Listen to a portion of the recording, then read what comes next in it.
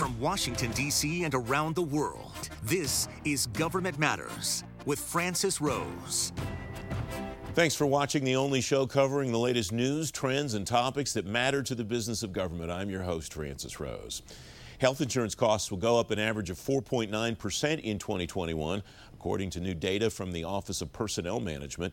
The acting director for healthcare and insurance at OPM, Lori Bodenheimer, says her agency figures that number based on the plans employees are in now and what those premiums will be next year. Federal Times reports Bodenheimer says after employees switch to different plans, that number is likely to be lower. The judge hearing the Amazon Web Services protest against the Defense Department on the JEDI cloud computing case has issued new deadlines. Amazon has until October 23rd to file an amended complaint.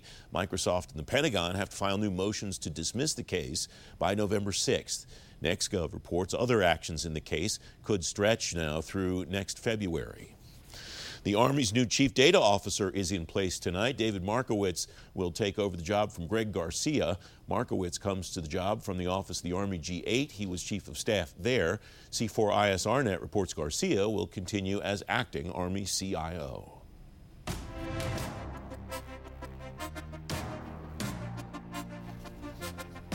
The directors of the Federal Bureau of Investigation, National Security Agency, Cybersecurity and Infrastructure Security Agency, and National Counterintelligence and Security Center say they're collaborating on election security.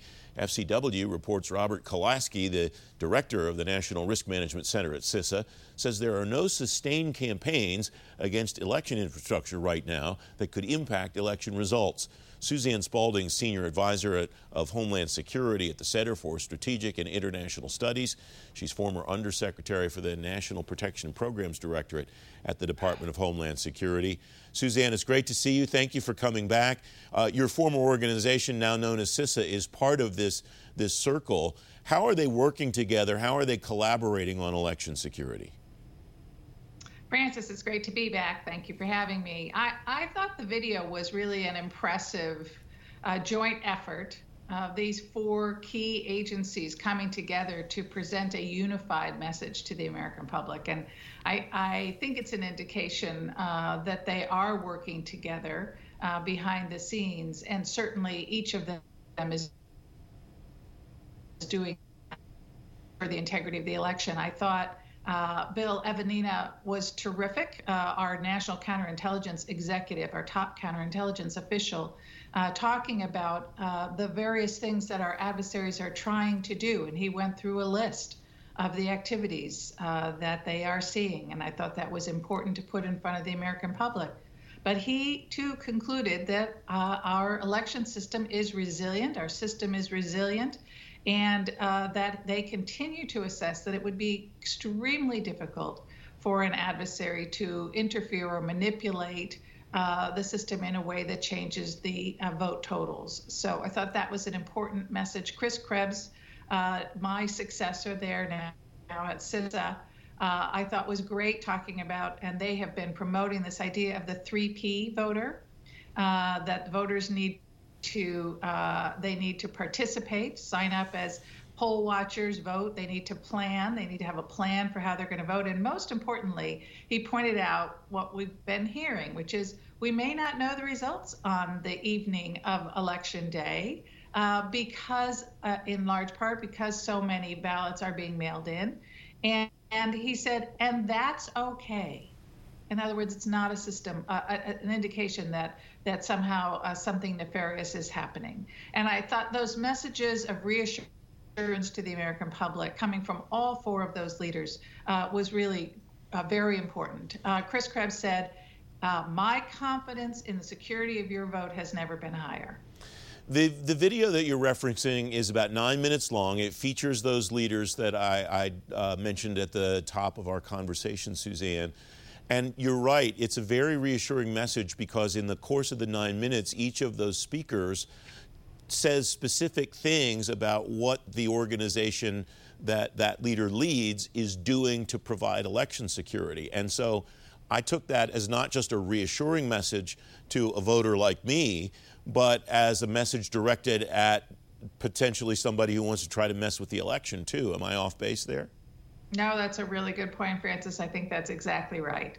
And I think it's accurate. I mean, unlike 2016, everybody has been aware of the risks to elections for at least 4 years now, and a ton of work has been done.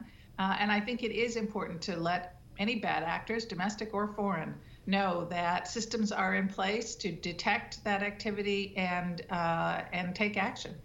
How important is attribution in that detection, Suzanne, in learning whether we ever know it publicly or not, that who it is that may have tried to do something? Attribution is important for a couple of reasons. It's not necessarily important right off the bat to try to shut down or stop the activity necessarily, but it becomes important both in terms of obviously trying to impose any consequences. You've got to know who it is that you would be imposing consequences on. And also focus groups have shown that the American public, it makes a difference to them if they know that, for example, information is coming to them from Russia, they are more likely to discount it. And so attribution can be important. We have a little bit more than a minute left. How do you think the threat landscape has changed 2016 to today? Just because these four leaders put this video out doesn't mean the bad guys are going to go, oh, okay, well, we won't bother then. They're still going to try. How will they try differently, do you think, than they have in the past? Well, we've certainly seen in the disinformation and information operations space an evolution in techniques, and that's not surprising. So we're seeing an increased use in fake local media, fake accounts that are groups that are posing as local news media, and that's because they know that the U.S. Public attaches more credibility to local news. So that's really troubling, but something that has been detected and is understood and is being, I think, we're working on raising awareness of that. And we're also seeing, increased use and really an amplification of domestic voices. I think that's the biggest shift that we've seen over the last 4 years. And that makes it a bigger challenge for the platforms to deal with and for policymakers to address. Suzanne Spaulding, thanks very much as always. Great to have you back. Thank you. Up next, the Assume a Hack strategy pays off as hackers strike again. Straight ahead on Government Matters, what your agency should do now to prevent cyber attacks later. You're watching WJLA 24/7 News.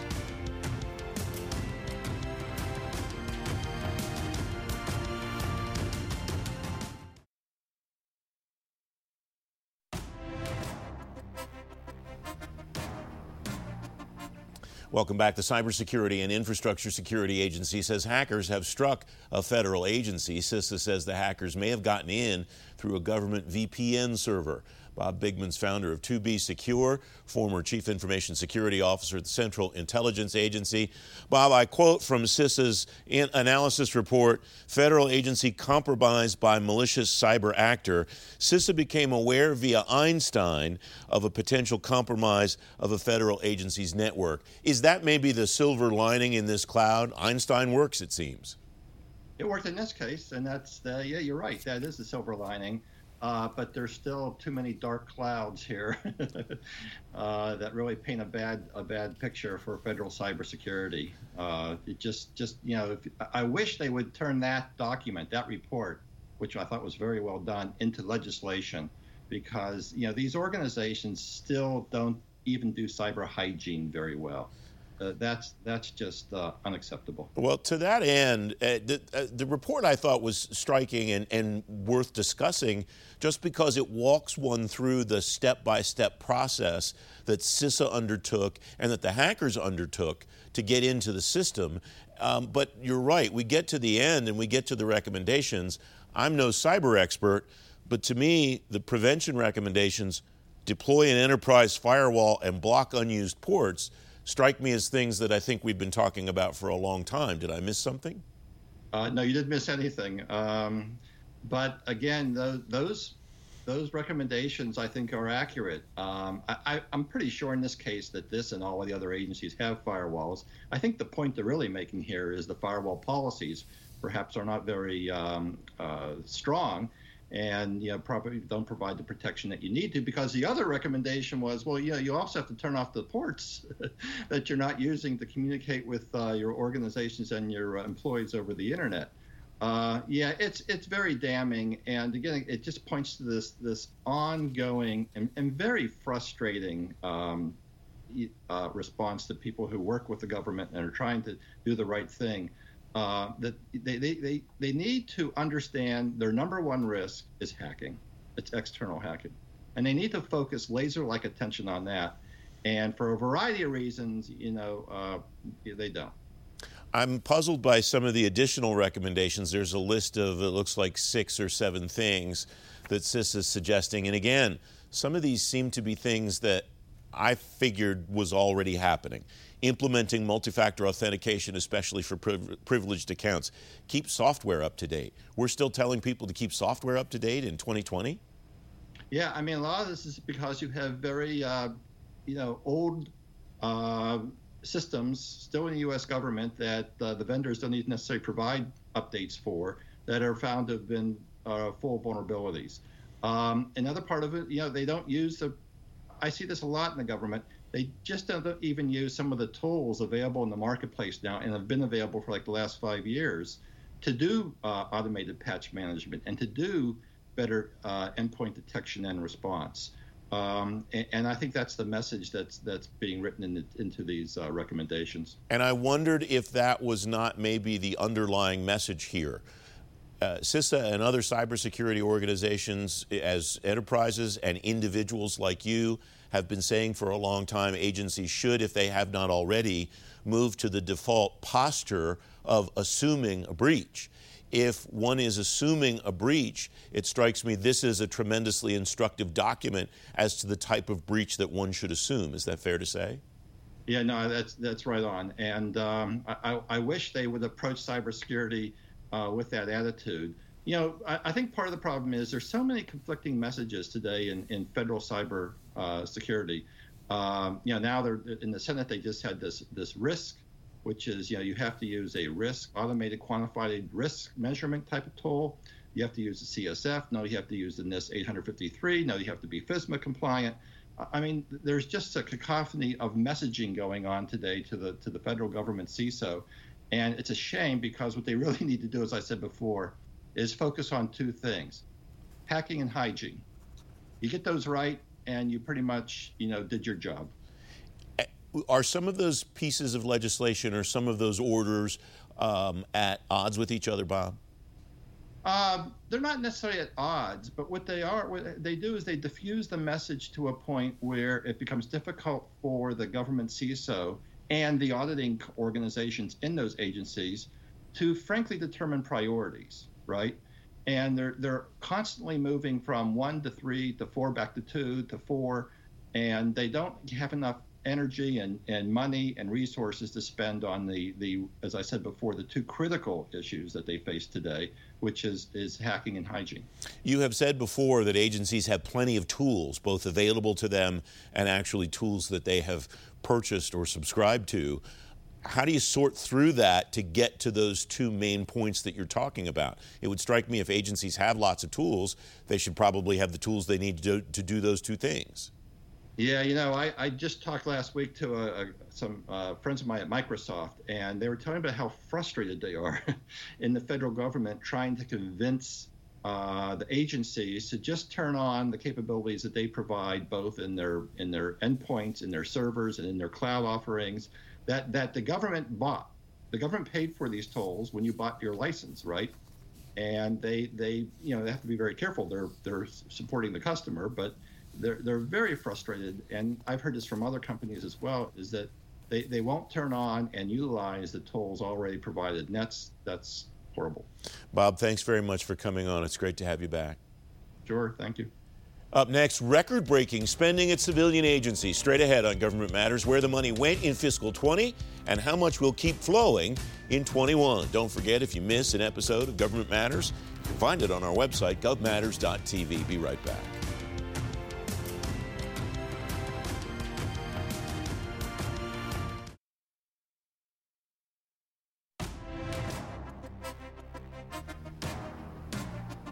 Welcome back. The coronavirus response has contract spending at a record high of $228 billion in fiscal year 2020. Civilian federal contract spending is up about 17% from last fiscal year. Rob Levinson, Senior Defense Analyst at Bloomberg Government. Rob, it's great to see you. I don't think anybody's surprised by the fact that agencies are spending more than ever, but some names jumped out at me as kind of, oh yeah, moments. I won't say aha exactly. You write, as it has since at least 2015, McKesson Corporation led the pack among all civilian contractors in fiscal 2020 with $6.8 billion in contracting. Where's that money going? That's not a name that people think about when you think about the big names in GovCon. Right. It isn't a big name, but it is a big. Basically, it's pharmaceutical distribution for the Department of Veterans Affairs. And McKesson also has big DoD contracts as well for the same services. We don't have the numbers yet for 2020 for DoD, but McKesson, you know, the drug contracts for VA are huge every year, and McKesson has been on top at least since 2015, and probably before that. I looked back as far as 2015, but it's always up there. You write in this analysis, the top small business was Moderna with nearly $1 billion for its HHS work, and you write another point in the analysis. Moderna is not a company that traditionally has done a lot of business with the government, is it? Right. No, in previous years, I have no contract data for Moderna doing business with the federal government. This is the first time. And yeah, all of a sudden, because of COVID, it's $1 billion for, vaccine development. So this is COVID is providing some opportunities for companies that previously hadn't done business with the federal government. Does it appear that the federal government is prepared to do business with those companies? One of the topics of conversation in this space all the time, and it's primarily on the defense side, but it's also on the civilian side, is the government trying to make it easier for companies that don't traditionally do business with the federal government to do so. Yes, absolutely. In fact, 4 of the HHS contracts were about $1 billion each, and they were using other transaction authority, OTAs, which, as you know, and most people know, are, they sort of waive a lot of rules of the normal federal acquisition regulation, and so they're very easy to do business with. So they used OTAs particularly for exactly that purpose that you said, to make it easier for companies to get on board. I mean, COVID's emergency, and they really want to do that. So the big bulk of this increase, this 17% that you write about, contracting obligations at HHS jumped from $26.6 billion in fiscal 19, $41.2 billion in fiscal 20, 55% increase. That's not going to stick around for an extended period of time. Is it fair to call this a corona bubble? I think that's pretty fair. I mean, it is COVID driven, and assuming that we get a handle on this, we get a vaccine, that will probably decline. Although there could be some huge contracts for vaccine production and vaccine distribution, which could still drive this. And again, I would expect that a lot of that could go through HHS. Some of it could maybe go through FEMA or something like that. But until we get a handle on this, there's probably more money to be had in fiscal 2021. You write about the Department of Veterans Affairs increasing its contract spending from about $4.4 billion to $4.4 billion in 20, up about 15%. That's all primarily going one place, it looks like, Rob. Well, most of it, the biggest increase was for the community care program, which, as you know, gets talked about a lot, is a program where veterans can go outside the VA system because they either live too far away or there's not appointments available. And President Obama pushed some of this through. President Trump has expanded this program to allow veterans to go on the civilian, healthcare system. And presumably a lot of that is COVID driven. I butchered your numbers there, and I apologize, so I'll read it for the clarity of the viewer. Department of Veterans Affairs increased its contract spending about $4.4 billion in fiscal 20 over 19, an increase of about 15%. Energy Department seeing a big bump here too, and this agency was one that surprised me in the context of all of this other spending seemingly being around COVID. Yeah, the DOE stuff, basically 2 of the labs, the nuclear weapons labs, both increased about $2.5 billion each. These labs are government labs, but they're run by huge contract. They're contract run. One is run by Honeywell, and so a lot of money went in there. Some of that may be COVID driven because the DOE labs have huge supercomputers and they have been sort of lending those for some COVID research. But most of it is probably related to, enhancing the nuclear arsenal. A big whopper of an increase at the Small Business Administration. I imagine no one's surprised by that. Contracting there, you write, jumped from about $177 million in fiscal 19 to more than $1.5 billion in fiscal 20. Was this primarily just pass-through money, Rob? Well, no, actually, it wasn't a pass-through money. That basically it was driven. The SBA had to administer one of these COVID relief programs for small business, and they needed help, administering that program. So there's one company that got over a $700 million contract. It was about $300 million, and then it got bumped up to about over $700 million to help the Small Business Administration qualify the loans and process the loans. So that money did go to a contractor. It wasn't the pass-through. The money itself for the loans, of course, passed through and went to the companies. But that contracting money went to some businesses to help the Small Business Administration run the program, which was bigger than anything they'd ever run in the past. We have about 30 seconds left, Rob. Given that more stimulus is likely going to happen at some point, we think, is that money likely to continue being spent at SBA? Yeah, I think so. I mean, there were some questions about some of these contracts that Congress and the IG had raised, but SBA will probably have to administer some more business assistance programs, and so they're going to need help to do that. Rob Levinson, thanks very much. Thanks for joining me. My pleasure, Francis. If you've missed the show or you're on the go, you can stay plugged in on issues that matter to the business of government. Government Matters is available now as an audio podcast. You get it every day on Apple Podcasts, Google Play, SoundCloud, and TuneIn, or just ask your digital assistant to play the Government Matters podcast. I'm back in 2 minutes.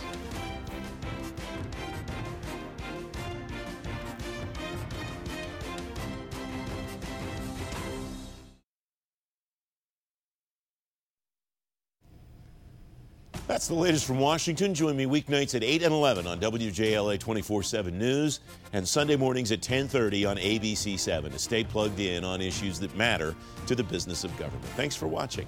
I'm Francis Rose. Thanks for listening. Our daily program is produced by Sharice Hanner and Ashley Gallagher. Christy Marriott leads our technical crew.